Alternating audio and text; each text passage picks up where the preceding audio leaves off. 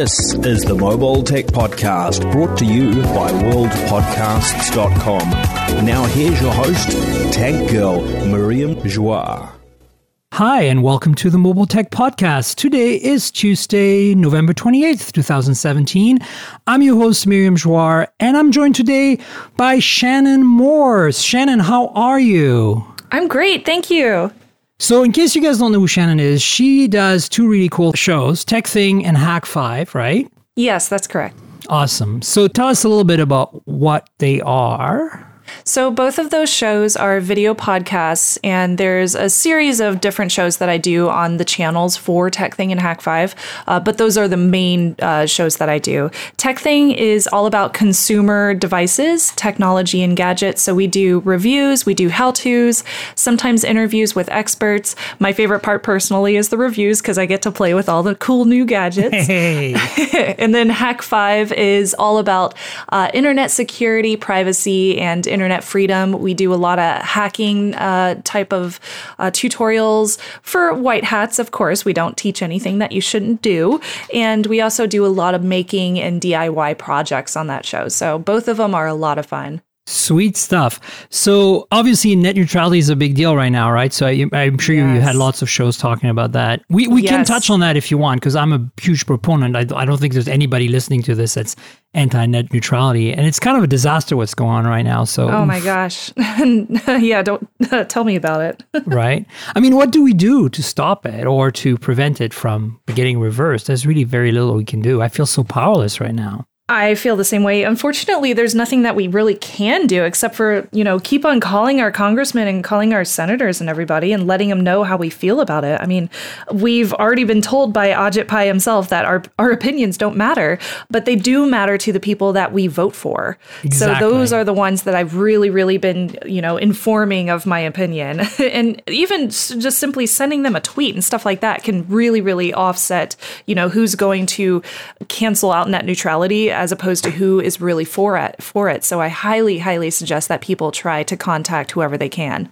And that is super good advice. Thanks for bringing that up. Call everyone. There is, I think, a website the EFF is hosting that lets you do it in one click. Yes, there is. So do it. Like, you have no reason not to do it. I know it sounds scary to have to call Congress people and other, elected officials because you don't know where to start, but they make it easy for you. I will put a link in the show notes to this thing. The decision is on the 14th of December. We pretty much know what the outcome is going to be. We're just starting this fight, right, Shannon? Yeah, exactly. It comes back here and then ever since the early 2010s, and we can't really stop talking about it. So we need to keep on bringing it up every single time they bring in a new title or new regulation. It's a big deal. And I've been following it throughout the years on my show Threatwire, which is run on that Hak5 channel. And while different regulation has come up, net neutrality has always been around. So the fact that they are really wanting to just cancel it all out in December is very scary, and it's a really big deal. I just hope that people realize it, and I hope that, folks go in and read the regulations that they're trying to introduce and that they're trying to get rid of, because a lot of the things that we hear online may not be factual. So it's always a good idea to read those documents. Yeah. So, what you can do, obviously, other than going to this one-click EFF thing I'm going to link in the notes, and if you have, you can do more research and get a little bit more in depth if you like, but tell your friends too. Tell your friends, tell your family, to explain to them why this matters, right? And if you don't understand, maybe, Shannon, do you want to give you like the 10-second spiel as to why net neutrality matters and what they're about to do and how it could change things? Yeah, sure. You'll probably want to help me on it since I have like 36 hours of jet lag on me. Oh, boy. I know, right? It's pretty bad. I just got back from Japan. That's right. So net neutrality is basically where the government, the FCC in particular, is making sure that ISPs cannot charge extra money to different companies online or block certain sites that they don't agree with that you currently have access to. So while we have everything in place as we do now, you are able to access whatever you want for the same price for your ISP. So I pay Comcast $50 a month, or actually it's more than $50 a month now because my price went up, but I pay them a little over $50 a month for access to whatever websites I want to go to. Right. And it's the same across the board. If net neutrality was taken away, they would not be regulated. So that wouldn't be in place anymore. And they would have full ability to either charge you extra if you wanted to watch Netflix, for example, which is a competitor to Comcast, or they could charge Netflix more money to allow them to have faster connections to your home. So if you suddenly notice that Netflix is being slowed down on your ISP's connection, it could be because net neutrality was no longer in place and they decided to regulate them. So it is very important that we keep those regulations in place to make sure that ISPs know their place. They've had a lot of freedom in the past to collect data on users, and they've done these kind of things in the past too. And there have been court cases about these things. So it's really important that we keep on top of it and we make sure that the ISPs don't get those kind of freedoms. Totally. And, it's another example would be if you're a developer and you create the next version of Netflix, like the next big thing, you won't have an opportunity for it to become the next big thing if, Comcast or Verizon or Time Warner or whoever it is decides to block you. Because you're not a big player yet. You'll never get a chance to be a big player. And so it destroys all of what the internet is about, which is equal access to everyone. This is not just about the ISPs, it's also about mobile carriers. Right. They're all in bed with each other. Right now, the mobile carriers are behaving pretty well and they're not directly affected by this stuff, but they could, this could be like the waterfall effect where they start doing stupid things because they can get away with it at the ISP level. So just be aware of that. And I think that's kind of the summary of it. Sorry to put you on the spot, but I figure, it's a topic it's a good thing. Yeah, I think it's a topic you probably have to deal with often. Oh, yeah, definitely. Cool. So that's what I told you. I told you this show is full of tangents and segues. We started with one because just before we started the recording, we were going to talk about phones. And we were still going to talk about phones. But we're also going to talk about laptops because you, like me, I don't do it as much as you, but you review laptops. I do review laptops. And it's kind of cool because you play with laptops that I never get my hands on. So before we get to the laptops, let's quickly talk about a phone that you just got and I had just gotten on the last podcast, and that's the OnePlus 5T. So 30 minutes into it, what do you think? I know. I'm so soon off of the plane that I opened up my packages at work today and I was like, oh, I got the new 5T to review. Cool. Yeah, so this is the OnePlus 5T. It's I guess you would say it's the upgrade from the OnePlus 5 that came out just a couple of months ago. And this one is $500.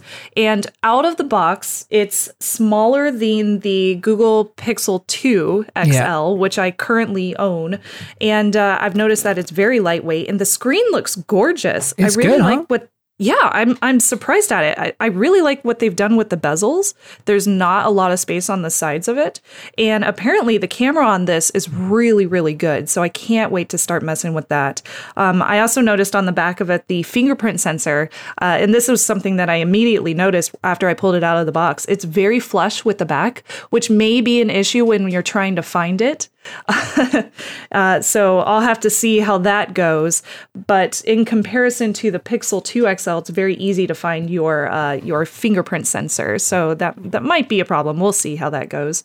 But I like the screen. It's very, very pretty. Yeah, I think for the money it's great. I think the camera doesn't nearly live up to the flagships, but I mean, it is half the price almost as some flagships, and certainly 2/3 of the price of the others. So that's, another thing I wanted to mention, and I've mentioned it on the previous podcast regarding some other phones like the Essential phone, that are flagship devices that are more affordable, but have generally a bit of a flaw, not a flaw. That's not the right word. I'm thinking more like are a little challenge in the imaging side of things compared to the big players. One way to fix that is to install the Google Pixel camera. It's not an official install from the Google Play Store, and this is not the Pixel 2 XL's camera or 2 camera. It's the Pixel XL camera from last year. Some white hat hackers have made an APK available. I think it's on XDA forums or on APK Mirror. Maybe I'll link this to the show notes when I find the right one. To basically just download the APK and install it. And it's designed to work on Snapdragon 821 and 835 devices. So that includes phones like last year's Pixel, the G6, which is 821, and the LG G6, and then all the new 835 phones. Now, It won't work on all of them because they need to have a lot of the Google frameworks in place. So like my Xiaomi Mi Mix 2, it doesn't work on that, even though it's Snapdragon 835 and has Google Play services and everything. But on my Essential phone, it works. On my Moto Z2 Force, which has a kind of challenge camera, it works. It works on the OnePlus 5, the 5T. Awesome. And it improves the camera performance significantly because you get all the cool, the kind of budding AI bits and pieces that we saw mature on the Pixel 2 existed in the Pixel original, like HDR Plus and some other trickery. So basically, all the challenges that the hardware on these phones have is kind of somewhat mitigated by some of the software chops that Google has. Woohoo! That's good to hear too, because you find with a lot of these phones, people will just strictly look at the specs, and with cameras especially right now, you're able to do so much more with the software than you could a few years ago. So it's amazing. Like portrait mode is one of my favorite things ever. I realize that you need like 2 lenses to make that really happen, but you can do really good portrait mode with software, which it's incredible. I carry around a giant DSLR camera, a mirrorless camera, and it's huge. The thing is huge with the lenses that I put on it. I've seen you on your camera. Yeah, you have at the conventions. So being able to take really good pictures with a smartphone is important to me. And that's something that of course, it's somewhat biased, but it is something that is really important to me whenever I'm reviewing a phone. So it's something that I pay a lot of attention to. So I'm definitely going to be comparing the OnePlus 5T to the previous OnePlus 5 version from OnePlus, but I'm also going to be messing with it compared to the Pixel XL 2 phone as well, just to see if there's a change in the camera or if you can do almost the same things with something that's like half the cost. Yeah. I mean, I think it's perfectly serviceable even without the installing the special Pixel camera APK. But it's not in the same league. It's more like, a flagship was a year ago, non-Pixel a year ago. So it's good. It's an improvement of the 5. In some ways, portrait mode is still there. The nice thing about installing the Pixel camera app is that you have 2 cameras to choose from, right? So if you want to do all the trickery that the camera comes with, like the portrait mode, and if you have a monochrome mode, like you're on the Moto Z2 Force, you can still use that. And then if you want to, take photos that are just using the main camera and maximize what the main camera can do, then you run the Pixel camera app and boom, you get all the benefits from Google stuff. Yeah, it's pretty awesome. And one of the things that a lot of people don't know about the Google camera, the original Pixel camera, is that there is a portrait mode in there. Yes, I always forget about that portrait mode. There is one.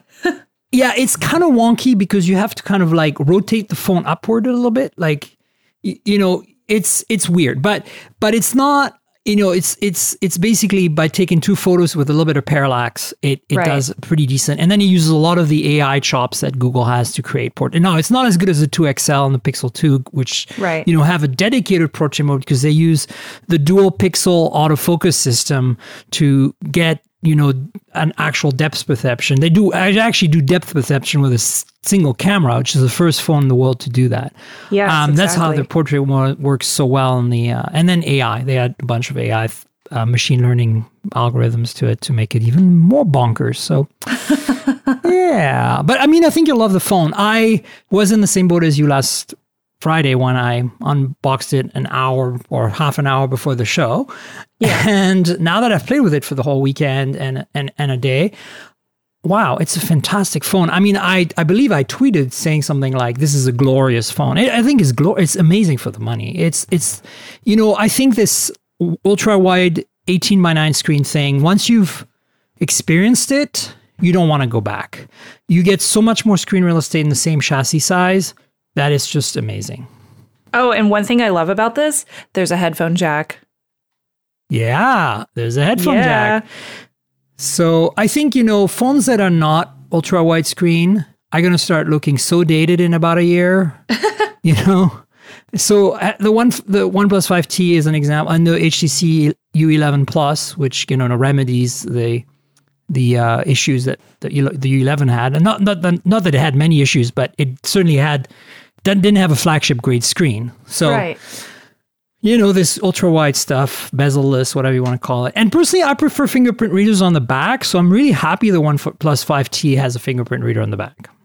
Yeah, I used to really like them on the front, but since I'm really enjoying the wider screens, it's something that I'm willing to forfeit for them to put it on the back instead. I oftentimes find in just personal use that I will leave a phone on the counter and then I'll watch a YouTube video or I'll leave audio running or something like that in the background.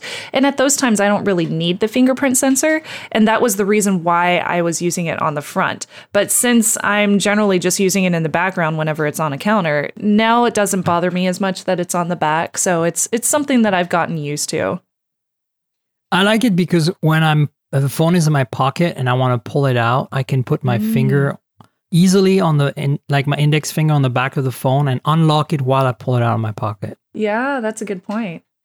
Yeah, and by the way, you said you found that the fingerprint reader is really flush on the back of the 5T. A solution to that is your press kit should have come with a whole bunch of cases. It did, including the translucent case that's provided in the box, in the main box. Yes, and it came with a slew of cases. Those will solve that problem of you locating the fingerprint reader. Good. Okay, That's good to hear. Try that. Yeah. I like OnePlus. Overall, I found that as a company, they've really listened to their fan base. So anytime there's an issue that I've had with an older model of the phone, they've tend to integrate that into their newer models. So, and you can't say that for every single company out there that makes smartphones, but OnePlus really seems to listen. And I'm really glad that they do that. I give them major props for doing that with their fan base. I agree. And, they've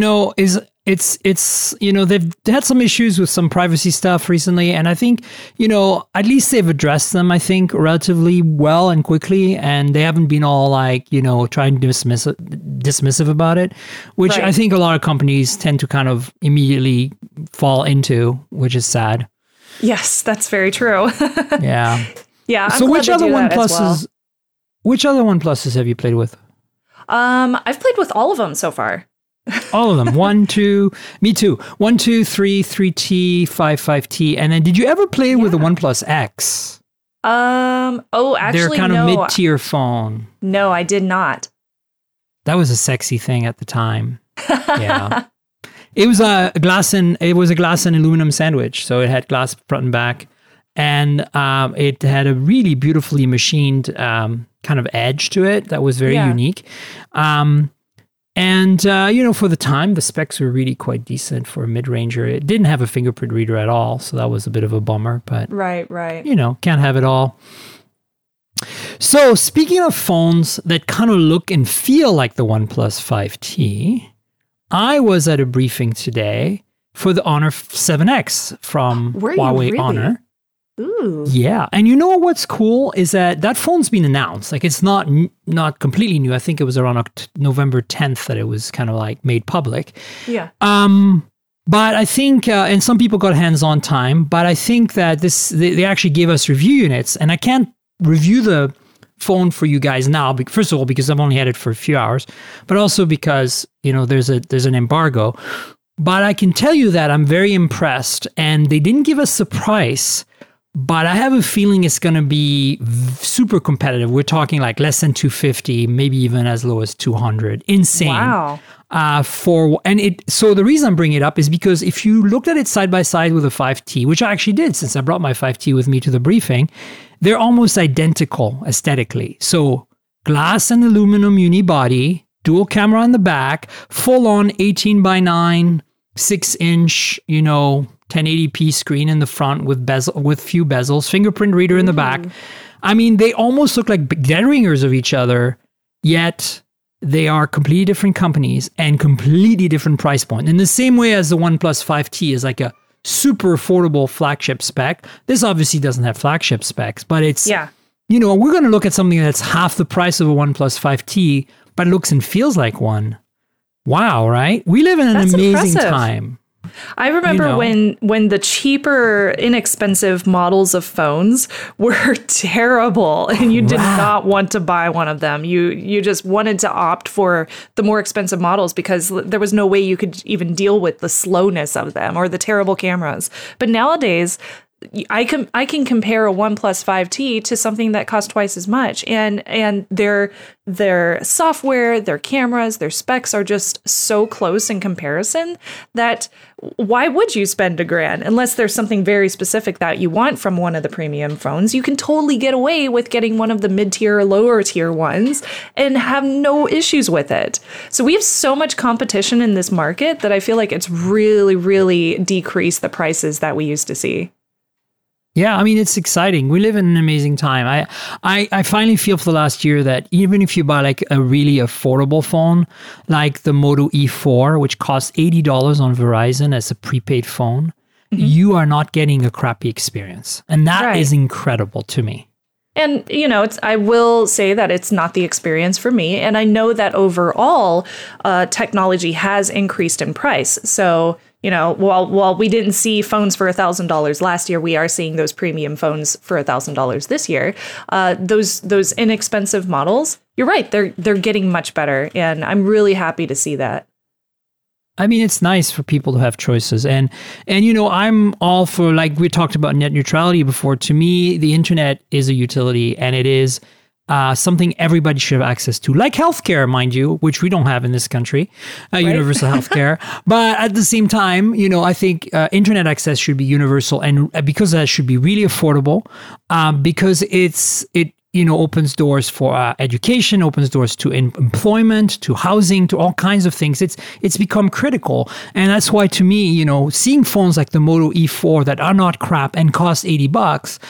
It's like still $80, but it's accessible. It means people are not SOL, regardless of their, you know, their income and their budget. And then, you know, there are phones. LG made a smartphone for $10 at Walmart 2 years ago. Yeah, and it wasn't. I mean, it was, you know, pretty low end. But if you know, needed an internet terminal, you had it. Like, you could browse the web, install Android apps at the time. And it all worked, and it had Wi-Fi. So even if you didn't buy cell phone service, you could go to a library and connect to the internet. Oh, that is awesome. Like, that is incredible to me, right? I mean, yeah.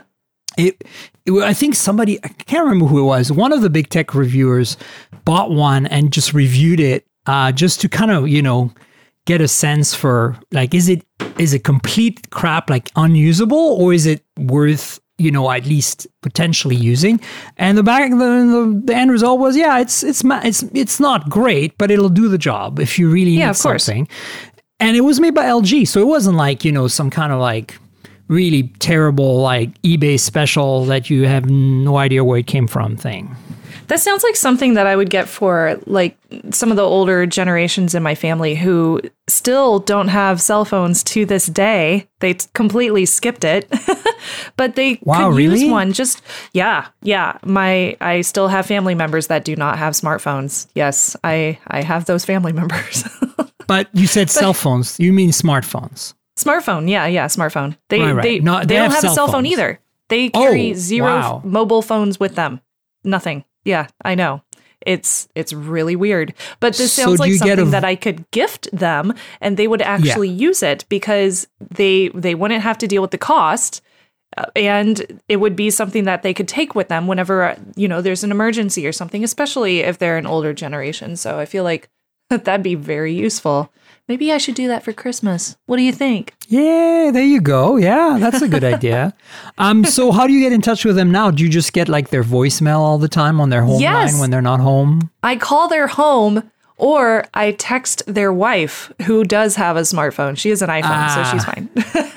So wait, do they have like voicemail as part of their landline service, or do they still have like an answering machine, like with a cassette tape in it? They have it's a voicemail service with their home.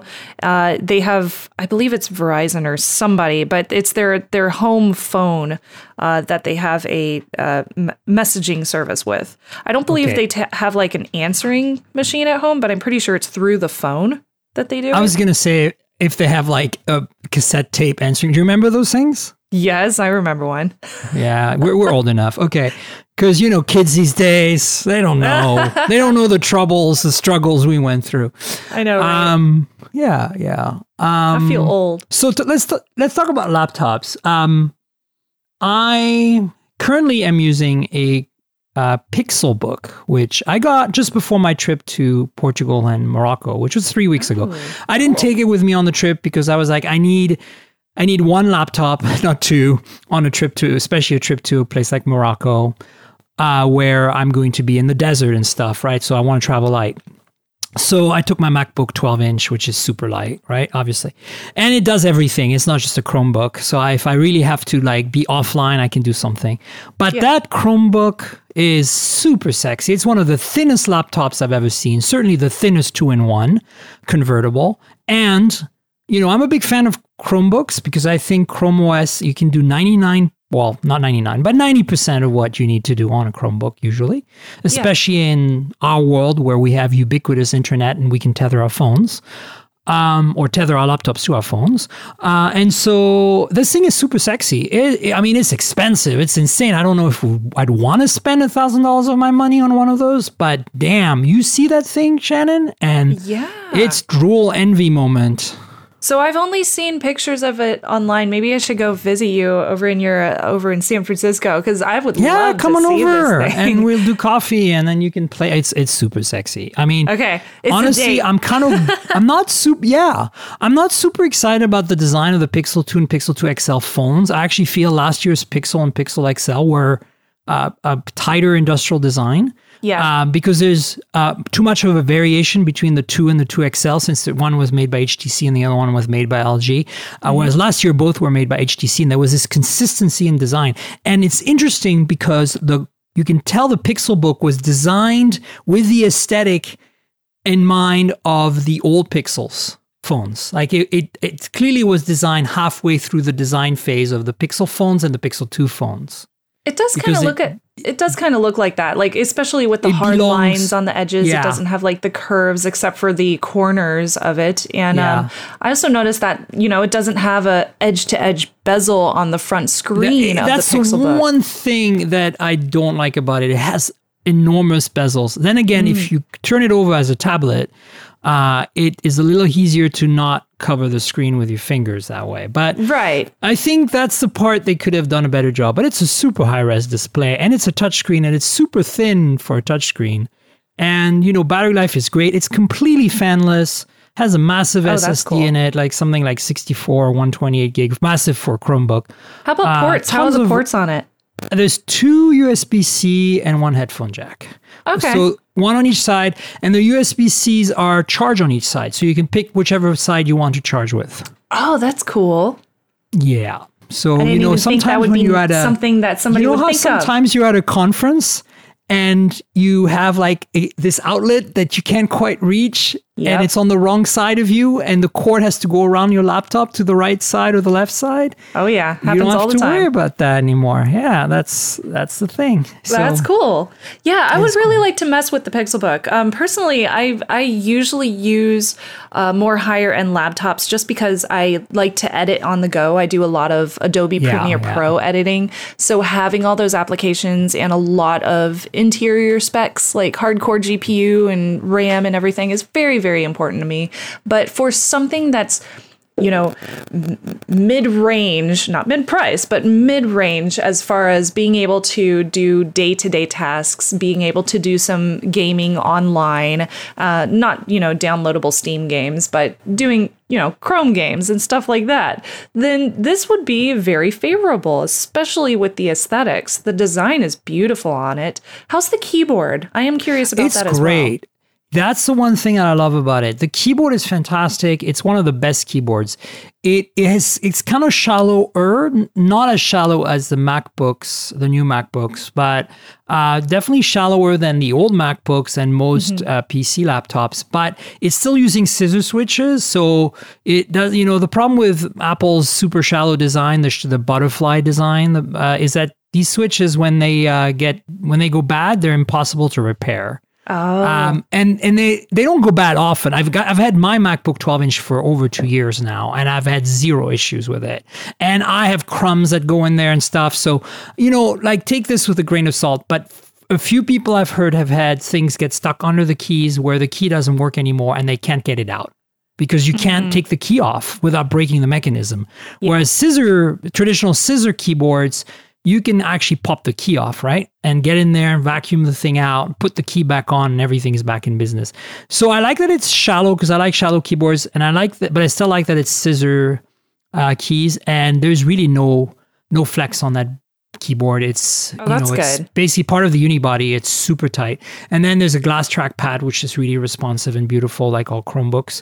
And the palm rests are silicone, so they're like very, very comfortable. They feel really nice. Oh, cool. Yeah, they don't pick up dirt or anything like that. No, surprisingly good so far. And if it's a silicone, so it's super easy to clean. You just use water and it just comes right off. Everything. Oh, that's nice. Doesn't stain, because it's silicone, and hot water particularly works really well. And I think it might stain with some things like dye. So you'd have to be really careful if you're using, if you're a maker and you're using leather dye or clothing dye while you're working on the laptop, because I think that would probably stain it permanently. Unless that's what you're going for. If it's just smudge and dirt, yeah, maybe you want that design. You want something funky, yeah. Some tie-dye. Yeah, let's take $1,000, not quite laptop, and put some funky designs on it. So we were talking about laptops, and you were telling me about you have a Razer laptop right now, and you also have an Alienware. Since we're talking about heavy lifting, hardcore hardware here. Tell us about these two devices. Yeah, I sometimes end up with quite a few laptops just because it's one of the main things that I review. So I've been using a Dell XPS 13 Developer Edition for Linux, and I've been featuring that one on my Hak5 episodes about Linux tutorials, which is really fun, and it's a great machine. But the ones that I've really been messing with are the Alienware 13-inch and the Razer Blade. Not the Razer Blade Pro, not the Razer Blade Stealth, but the mid-tier one that's called the Razer Blade, which is the one that comes with a full-on GPU, and it also comes with, I believe mine has 16 gigs of RAM and a 500 terabyte hard disk drive in it. So it has everything you would need if you need to edit video, which is wonderful. Now, I will say with the Razer Blade, I previously had the 2016 version, and that one, the mouse pad gave out on me, the trackpad. Oh, no. So, yeah, it was weird. The left click stopped working. But they fixed it for you? Well, I was going to say, I could... I could open up the backplate of it myself and try to fix it because I know how to take out the keyboard and everything, but that would have voided the warranty. So since it was still under a year, I just got in touch with them. The customer service was great and they responded really quickly. But when I got it back, one of the fans was screwed up. So I tweeted them. Jeez. I was so mad. And I was just like, hey guys, what's up? I get it back and now the keyboard's not working and one of the fans is broken, and I made a video of it. And so I ended up sending it back in and they upgraded it to a 2017 model instead. And that's what I have now. So that happened about 2 months ago. And luckily, the customer service was very good. I'll give them that. But unfortunately, you shouldn't receive your laptop back and have something else wrong with it. So that was an issue. So you bought this one. This is yours. I did. This is your machine. I bought it for CES 2016. Or no, it was CES 2017. And I bought it in December of 2016 when I needed a year ago. Yeah, when I needed to get some editing done for the show floor. And it was very, very important that I had this editing rig on the go for work. And luckily, they replaced it with the 2017 model. So that's the one I'm using now. And I'll be taking this one with me to CES 2018. And hopefully I won't run into any issues over this next year with this one since I have a new warranty with it. Sweet. So is that the 13-inch or 15-inch laptop? This one is, I'm looking at it now, I think it's 15 inches. Yeah, it looks like it. It's like 14.6 inches, so it's a little bit under 15 inches, which makes it like kind of move around a lot if you get like a 15-inch case for it, unless you buy the Razer Blade one.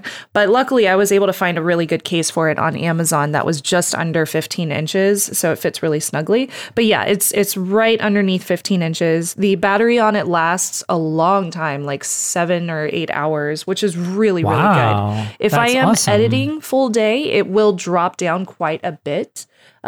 To, I would say, like 5 or 6 hours of usage that I can get out of it, but still really, really good. And it also has plenty of hard drive space and everything on the inside, and you can play games on it, which is great. So if you're a gamer on the go, it's a really good model. Unfortunately, the thing is, though, with the Razer Blade, it is $2,000. So, whoa, yeah, it's it went on my credit card. I'll give it that. I mean, look, it's not a ridiculous amount of money if you think that, you know, like a lot of people are MacBook Pro people, right? And they spend easily that kind of money, right? So that is true. So I don't know. I think it's reasonable. I mean, my MacBook 12-inch, when I bought it, I maxed it out spec-wise.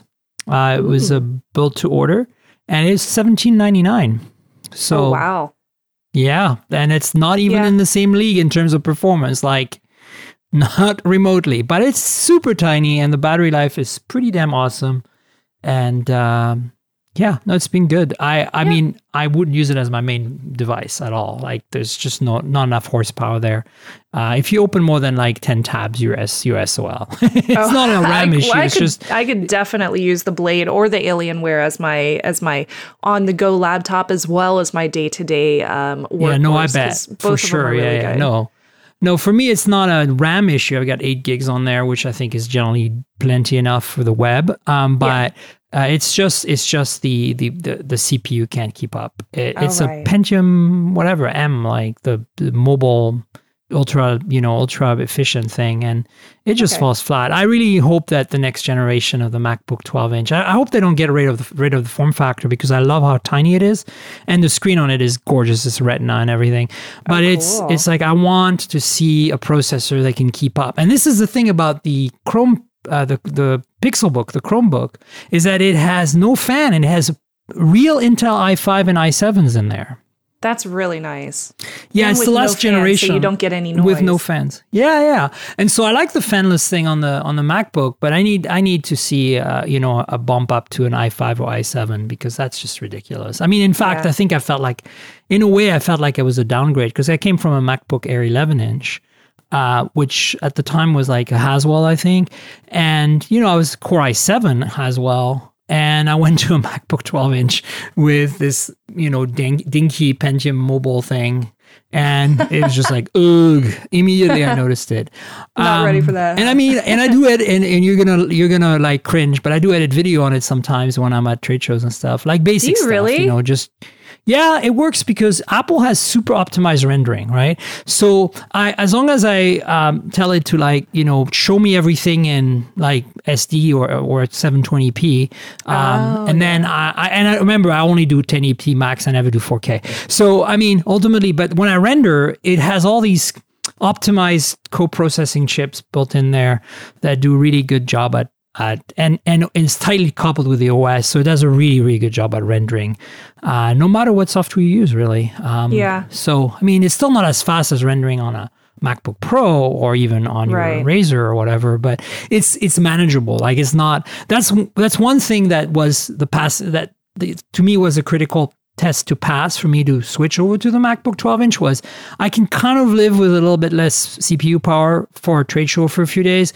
But if it didn't render video at least as fast as my previous machine, then I was SOL, and that's not been an issue. So yeah, that's a big thing for me was rendering times. And I will say both the Alienware 13 and the Razer Blade do about a 1-to-1 ratio with rendering times compared to the file size. So if the file is like 15 minutes long, the render for a 1080p file will be, it'll take 15 minutes or less in some occasions. So you'll be impressed that I can do sub 1-to-1 on my 12-inch MacBook. I can definitely do sub 1-to-1 most of the time, but if it requires if there's a load of B-roll and there's tons and tons of different layers on the timeline, then it's going to take a lot longer. But for my normal day usage, it'll do less than, or it'll do better than 1-to-1. So Alienware 13 versus Razer. Well, I mean the 13 versus 14 point something inch different form factor, right? But tell us a little bit what your thoughts are on that. So the 13 obviously should be smaller, but because it has the Alienware that is, but because it has a big battery on the back of it, a lot of the times the Razer Blade will fit better into my laptop bags because the Alienware 13, while it has a 13-inch screen, the battery on it just pops out like nothing I've seen before, and it ends up being very heavy. So for travel and on the go, I prefer the Razer Blade because it fits so much better into bags, and it's a little bit thinner than the Alienware 13. But the Alienware 13, on the other hand, has every single port I could ever want. So it's kind of a trade-off. Either you get all the ports and it's a little bit heavier and, you have a giant battery on the back, or you take the Razer Blade and you lose a few ports, but you also get a better fit. So, but both of them cost about the same if you want the same specs. So it really depends which company, I guess, you prefer, because they're both gaming companies. They're competitors to each other. So it's like, which one do you want? And do they both have USB-C and Thunderbolt 3 over USB-C? They both have USB-C. I believe they are both Thunderbolt as well. Cool. Yes, they are. And are they like some of the earlier Razer laptops had the trackpad on the side? This one is in the middle, right? Yeah, I remember that when the trackpad was on the side. That was weird and janky, and I did not like it at all. Okay, no, they have it in the middle, which is good. Very good thing. Yeah, if it was still on the side, I would not buy that at all. But no, they have it in the middle. But they do have separate left and right clicks, which some people don't like. I prefer it. I really like it when they have a left and right click that is separate from the full trackpad, because then I can do, I don't know, I feel like I can be more precise with my mouse movements. So something to think about. Yeah, totally. What was I going to ask you?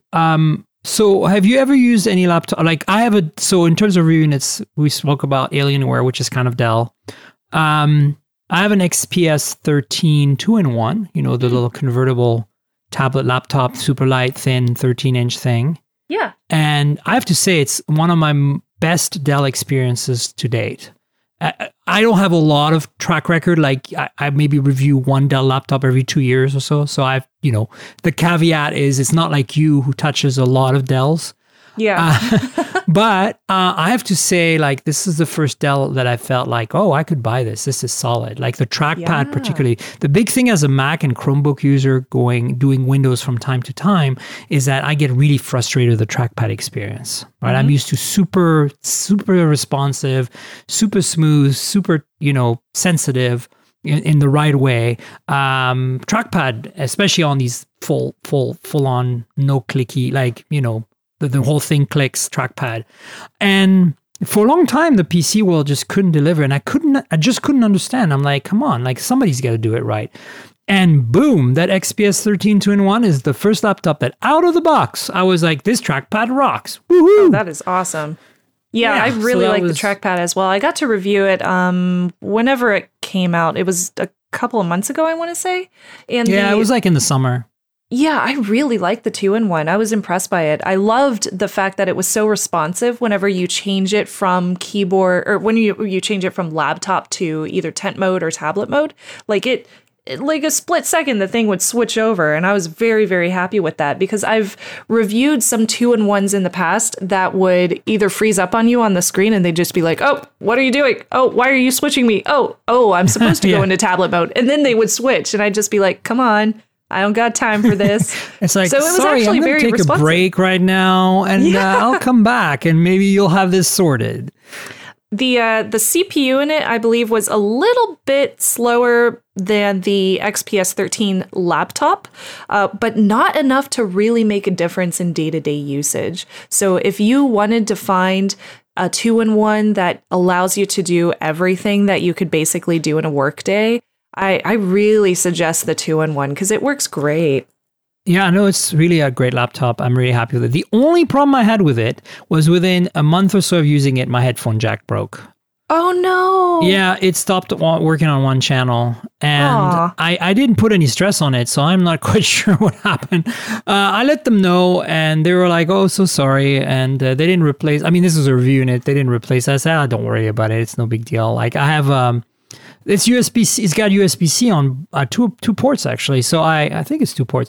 So I have I use these on my phones. I have like this external amp, DAC and amp from FiO that I use. That's really high quality. Oh yeah, those are good. It's got it's USB-C, and so I plug it into the laptop, and I instantly have basically super high quality audio and a headphone jack. So I was like, it's a pain. It's a dongle, but it's always in my bag anyway. So whatever, But that's the only problem I had with that XPS 13. I'm sure that's just an oddity. Like I don't think it's something I would knock it for because, sometimes this stuff happens, especially mechanical things. They're more fragile than all the electronics. So this is going to go bad. So very true. Well, I know you know my co-host Patrick Norton-Miriam, and his biggest concern with every Dell laptop is the fact that they put the webcam at the very bottom of the screen, you get nose cam whenever you're like podcasting. Yeah. But the nice thing about the 2-in-1 is that when you flip it over into tent mode, it also flips over the camera, so the camera ends up being on the top side of the laptop, which is great because then you don't get that nose cam. So anytime, and tent mode is kind of perfect for doing like Skyping, right? Yeah, you can exactly. be hands-free. Yeah. Anytime you want to use it with that configuration, it's perfect in tent mode since it does flip over the camera as well. And I think that's worthy of a mention because we give Dell a lot of crap for putting their webcam at the bottom of the monitor. Even though, of course, I know it's because the bezels are so nice. But come on, like webcams belong on the top. They do. I agree. I mean, we all look better with the cams on the top. What was I going to say related to that? I like the keyboard. I like the display. I don't know what version of the display I have. If it's like the super high res or the regular. I think it's just the regular because it's like a Core i5 model. So I don't think it's a super fancy one. USB-C on this is for charging as well. And this is one of the things I have to tell you, having a 12-inch MacBook and this USB-C based XPS 13 and the previous Pixel laptop from Google, the Chromebook, which had USB-C for charging, and now the Pixelbook that also has USB-C for charging, and all my phones are USB-C for charging. I live in a magical world where I can carry one charger that charges all my devices. Woohoo! Isn't it wonderful? So good. Yeah. I actually have this third-party 60-watt charger made by a company whose name completely escapes me, and I cannot reach right now to get but I'll link down in the notes. I think I mentioned in the podcast a few weeks back. They gave me a review in it. It's twice the size of the Apple iPhone charger. Whoa. So if you stack 2 iPhone chargers end to end into like a longer vertical double cube. Yeah. Imagine that with in the end, instead of a USB type A, it has a USB-C plug. And then it comes with a C to C cable. And it's up to 60 watt. So it'll charge almost any USB-C laptop, any USB-C phone. And it's much more compact than even Apple's USB-C charger. Wow. So it's pretty cool. I carry that one around everywhere I go, and it's basically one adapter that does it all. You gotta hook me up with their name so I can buy one. That sounds cool. I will. Once we end the recording, I'll give you the deets. But I'll put it in the show notes as well. The cool thing too is that I have these adapters that I found like on eBay, or I think it was Amazon, where USB-C to micro USB-C. Micro USB, USB-C to Lightning. They're tiny, short little things.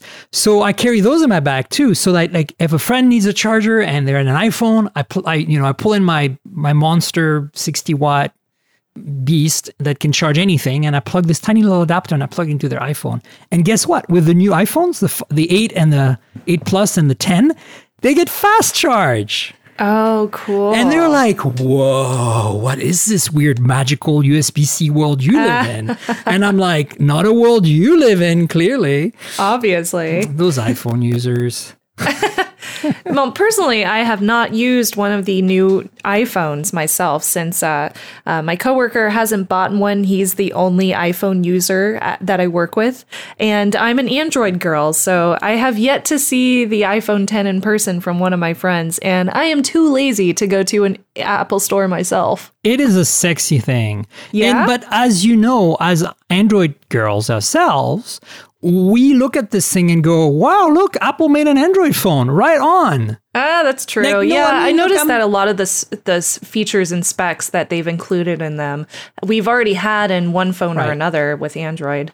And the fact that it looks, it has a very distinctive look with the notch and stuff. But I mean, the point is, being a kind of almost full screen phone, it reminds us of a lot of the existing full screen Android phones in a way. So to me, that's kind of the joke. I know it's an iPhone, it is different, and it does some really great, crazily awesome things. I think Face ID is brilliant, and I think it's going to only get better. And I think it eventually we'll look back at this as like a turning point. Like, just like we look back at, hey, geez, fingerprint readers that work. Remember when they didn't work on phones? Yeah. Oh man, Apple made that possible, I think. But look, I love Apple because I'm a Mac user. I'm just not a big fan of iOS and iPhones. I will buy an iPhone 10. I just haven't gotten around to it. I didn't manage to get one on launch day because I want an unlock one, and that was really hard to get because they don't sell an unlocked one in the US yet. So I'm waiting to both be in Portland at my second residence where I pay no taxes if I buy some stuff, and have the unlocked version available. And I'm going to buy just the base storage one just because I need to experience it. I think it's a milestone in the mobile phone world. Whether I'm an Android person or not, I have to admit that this phone is super sexy, and definitely it is historically significant. So I need to play with it. And I've started with iPhone. I started with Palm Central back in the day, but and then I went to iPhone, and iPhone was my very first full on legitimate smartphone over 10 years ago. Gosh, it was a long time ago. And then I switched to Android, mostly because I'm a hacker. I like to have a lot of open concepts. I like to be able to do a lot of stuff outside of an Apple store, and Google gives me those options. Now, of course, for a user who is not a information security professional or something like that, you probably want an iPhone because it is more secure. There are a lot of people that use in the InfoSec community that use iPhones because they are more secure and they need those for their government or contractual work. Yeah. So, and Face ID is one of the most secure implementations of security protocols that we've seen in smartphones, which is excellent. Absolutely excellent. And their encryption is amazing too. Speaking of, sorry, go on. Sorry. So I have a lot of pro things to say about iPhone. I am not an iPhone hater by any means. It's just not my thing. I just like Android. Yeah, me too. I feel more comfortable there. My segue was going to be that the 5T, the OnePlus 5T has a Face ID feature. It's not Face ID. Like, it has a face unlock feature, which is not usable for banking apps and stuff, but it actually works quite well. And I've implemented it together with my fingerprint. Cool. And I find that I most of the time just push the power button, look at the phone, and I'm in. Yeah. And it's not like the photography Face ID feature that Android has had for many years now since Ice Cream Sandwich. It's not the Retina scan and the Face ID that Samsung offer on the S8 and the Note 8. This is kind of their own implementation, and it uses, it does face geometry analysis. It's very interesting. I mean, it's certainly not as secure, but I feel confident enough using it just because it's interesting, and Cool. it's kind of like kind of a halfway step to the real thing. And the first time I've used any kind of face authentication on an Android phone that I feel was secure enough for me to be comfortable and at the same time reliable, which is very rare on the other devices. So that you should try that out. I think it's cool. The only time it doesn't work is in low light. So because it doesn't project a grid like the Face ID stuff does. So you have to have some light. But then if it's too dark, just use your fingerprint, right? But Yeah, of course. in most situations in everyday world, it's very fast too. It's just great. So let's see. We segued back to phones because of USB Type-C. USB Type-C, there's a lot of people who, are cranky that, you need adapters for a lot of stuff, and the chargers are not always compatible between PD and quick charge and all that. You know what? The reality, though, is that it's a godsend for someone like me who has as many devices as I have to have a universal connector. Yes, there are flaws. Yes, there are problems, but it's still a much better world. And, a lot of people say, how can you say that? You have a MacBook 12-inch with a single USB port. Well, I do have dongles, and at dongle world, dongle life is my life, and it's not so bad.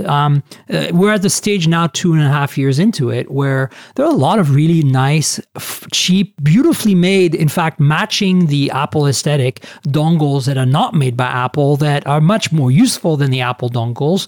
I was in Hong Kong about a month ago, and I was at a Xiaomi store, and they sell a dongle there for $20. Let me just pull it out because it has. I'll tell you what it has. It has two USB-A, a USB Type-C for input for charging, and DisplayPort. And it costs $20. And it's in the Apple, white design aesthetic.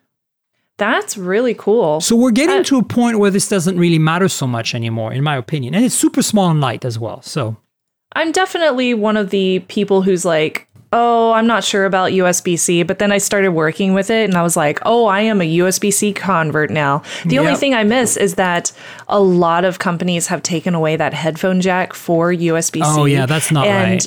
The security of Bluetooth is nowhere near the security of an analog line.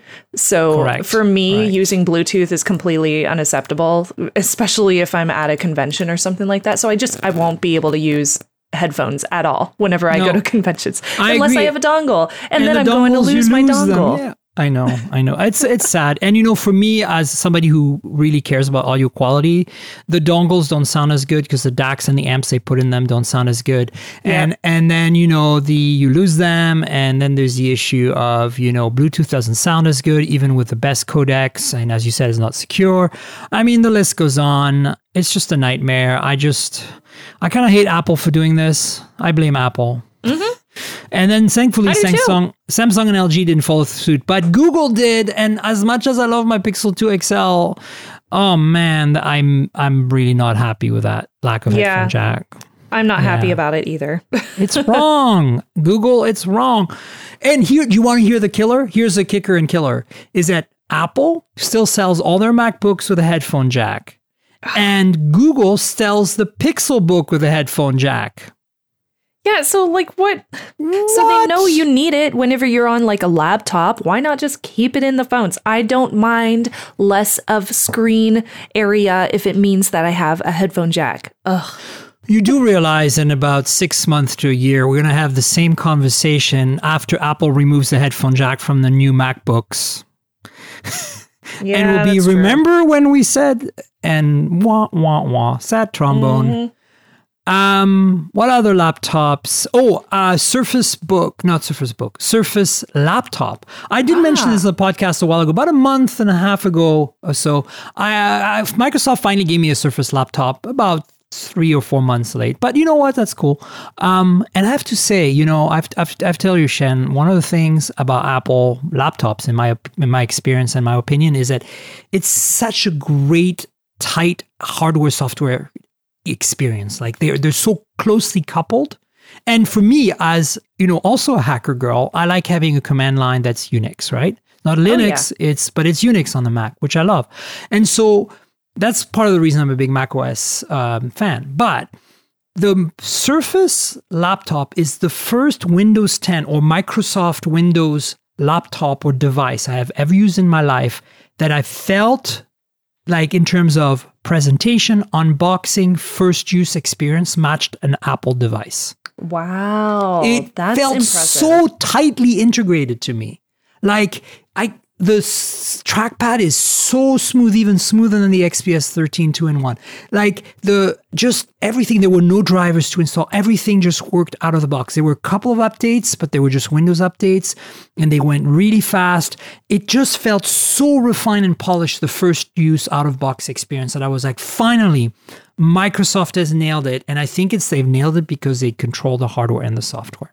Yeah, you know, I think you're right on that. I think you're right, because you haven't seen any competitors to the Apple laptops like you've seen with this Windows laptop. Now, I haven't gotten to play with one myself, any of the Surface laptops, but my coworker has one. He owns one, and he has been able to do editing on it, which is just amazes me that he can do that on it. Just because it doesn't have like an the specs NVIDIA, aren't that great. Doesn't have an NVIDIA in it. So I'm just like, what? How does this work? It's just like Intel integrated graphics, but it works, and it works so good. It's fluid. It's consistent, and you see this beauty with it that you really don't see with a lot of other Windows laptops. So I have to give Windows major props on what they've been doing with the Surface laptop. Yeah, I think Microsoft is onto something. And honestly, I have to tell you, I think Windows 10 is a great OS. It's the first version of Windows where I really feel like, yeah, I could live with this. It's fine. You know, I would have to install the Linux tools, you know, the GNU tools and all that Linux tool chain stuff. But I'd be happy. It's good enough. It's fine. It's not driving me mad. The only time I kind of get a little cranky is when the updates take a bit too long. You know, as a Mac user, like on a Mac, every now and then it'll pop a corner thing saying, hey, you have an update. We're installing it in the background, and then like a few minutes later it'll pop up another thing saying reboot at your convenience, and we'll reinstall, we'll do the magic, and then you reboot and it takes, you know, a minute and you're back in and you're done. And Chromebooks are even better. Chromebooks just like pop a little dialogue at the bottom saying restart to upgrade. And you can do it anytime, and you click the restart to upgrade button and the thing restarts, and you're literally instantly at the login screen. Like, there's so cool. There's zero time in up. Like, it does everything in the background. But Windows still has a bit of a lag there, and I think they need to work on that. I think that's something that, you know, I've had a few friends at trade shows that use my Windows machines kind of get SOL when they restarted their computer, and some update had been applied while the computer was asleep and plugged into power, right? Where it was still essentially running in the background. And the thing took 20 minutes to reboot because they had to install all this crap. And they're trying to get work done, right? They're freaking out. Right, of course, it's terrible. You can't do this. This is not right. Like, at least prompt people or something. I don't know. It's weird. One of my biggest concerns with Windows 10, of course, was the security settings that they have whenever you boot it up. But if you go through them and you pay attention and you read everything, then you can turn pretty much everything off. Of course, they try to opt you in to like collecting keyboard data and stuff like that, which you want to turn off from a security set. Yeah, it is. So you should watch my 30-day security challenge that I recently did on TekThing. So I went through all of those different settings and told you how to turn them all off. It's very, very nice, and there's a lot to it. Do you want to send me a link to that after the show we record? Because I want to put that in the show notes. I totally can. Sweet. Yeah, it was basically like 30 days of security challenge videos that I did for 30 days straight. It was a lot of work, but my last few are coming up this week, actually at the end of November. So I did each day on a different topic, and one of them was all about Windows 10 security settings. So I talked through how to turn all that stuff off, even including the newest Fall Creators update and some of the new changes in there. So it's good information to know know if you're using Windows 10. But also, if you're using older Windows 10 versions as well, you should pay attention to the security settings in those too. But with the Surface laptop, nice thing is there's not going to be, additional bloatware from other companies. Yeah, that's really good. Which is really, really nice and will save you some trouble. The XPS 1321 that I got was very clean. I was very impressed by the lack of crap on it. Yeah, so, XPS or Dell has done a really good job with that. Wow, I remember back in the day when a Dell computer was would take 30 minutes to boot the first time just because of all the stuff you have to uncrud. Or crud up, rather. Yeah, wow. I don't know. I was for a long time a Windows user and but also a Unix user and Linux user. Both Unix on workstations in the 90s, like Suns and Silicon Graphics and stuff. Oh, wow. I was doing R&D jobs, so I was access to really cool computers. But also Linux, of course, because it was kind of a cheap alternative. Throw a Pentium in a box and boom, you get some cheap Unix there with Linux. We love Linux. Everybody loves Linux. Linux is the basis for Android. Woo! Yeah, I love Linux. I know everybody loves Linux. So anyway, I was on Windows and Linux and Unix, and in the early 2000s, I was really drooling about the Mac hardware. It's the hardware that was getting me. I was like, oh God, this hardware. And then they switched from OS 9 to Mac OS 10, OS 10, now known as Mac OS. And I'm like, oh my God, it's Unix. Want is even stronger. So I saved all my pennies and I bought a PowerBook 12-inch. Oh, wow. And that thing, I literally, I think after 2 hours of it, I was like, I'm never going back. Wow, this is amazing. Where have you been all my life, right? Wow, I've got that's Unix, impressive. I've got beautiful hardware. The software doesn't get in my way. It's simple. I can get productive. I don't have to worry about tweaking things. Because in Windows, I was always like, oh, okay, let's go in the registry and do this and that. And, and then I'd be like, oh, my computer's borked. Oh, well. But now, I don't even have the temptation. With Mac, it's just whatever, I just use it with all defaults almost. I think I only have a custom screen background. That's it. Wow. And I've got a few preferences that I set that, over the years I've kind of developed into. I've turned off a lot of the new stuff that Apple's added over the years. Because I'm an old curmudgeon. It's I don't need no stinking whatever it is that you added, control panel, whatever what is it called? The notification tray. I don't need this. Get off my lawn. But there are some things that I adopted over time that I felt really were major improvements, the ability to search system-wide, right? Spotlight, huge improvement. What else did I adopt? Time Machine for backups, phenomenal. Time Machine is it's nice. Just great. Stuff like that, right? But there's a lot of stuff in the new, dashboard. I was like, get off my lawn, you kids. I don't need no dashboard. Yeah. Funny. Warning, my cat just decided to jump up on my computer desk, so you might hear her. Well, it's good to have some purring on the show. But you know what? We need to wrap up anyway. So why don't you pimp yourself and tell people where they can find you and online on Twitter and all that good stuff? Oh, yeah, sure. So my Twitter is Snubs, SNUBS. So it's really easy to find. I was lucky and got a 5-character Twitter character name. Woo-hoo. My password is much longer than that. Don't worry. And you can also, that's where I do a bunch of talking about information security, my own personal feelings on things. So if you want to get to know me as a person, that's the place to do it. And you can also find my shows. Again, those were Hak5 and TekThing. I already told you what they're about, but you can find those over on YouTube, youtube.com/HAK5 for Hak5 and youtube.com/TekThing. That's TekThing for TekThing. And both of those, we do weekly shows as well as a bunch of little projects that we post over and over again. Like my 30-day security challenge is up now on TekThing's YouTube channel. So definitely check them out. And of course, if you have any questions about anything technology or InfoSec related, hit me up on Twitter because that's the place I'm most active. Yay, Twitter. I mean, I'm having a hard time saying that these days because I know, right? Me think too. Twitter's kind of broken, but at the same time, I love Twitter and I was there so early. Me too. You guys know where to find me at TNKGRL, like Tank Girl without the vowels, on Twitter. And of course, my YouTube channel is youtube.com/Miriam Schwartz. My full name spelled out, Miriam with a Y. That's where you'll find videos to go along with this show. Basically, any new phone I get, any new laptop, whatever, I'll unbox and talk about, and you can like look at in high res at all the goodness so that you know what you're hearing, because, you know, audio doesn't bring you that stuff. So subscribe to the podcast, subscribe to the YouTube channel, and all that good stuff. And thanks for being on, Shannon. It was a pleasure. Hey, thank you. Yeah, it was so fun to do a show with you. I know. We should do more. Let's do more. I would love to. All right. Cheers, everybody. Bye. This has been the Mobile Tech Podcast with Tank Girl, proudly presented by worldpodcasts.com. You can visit us online at mobiletechpodcast.com.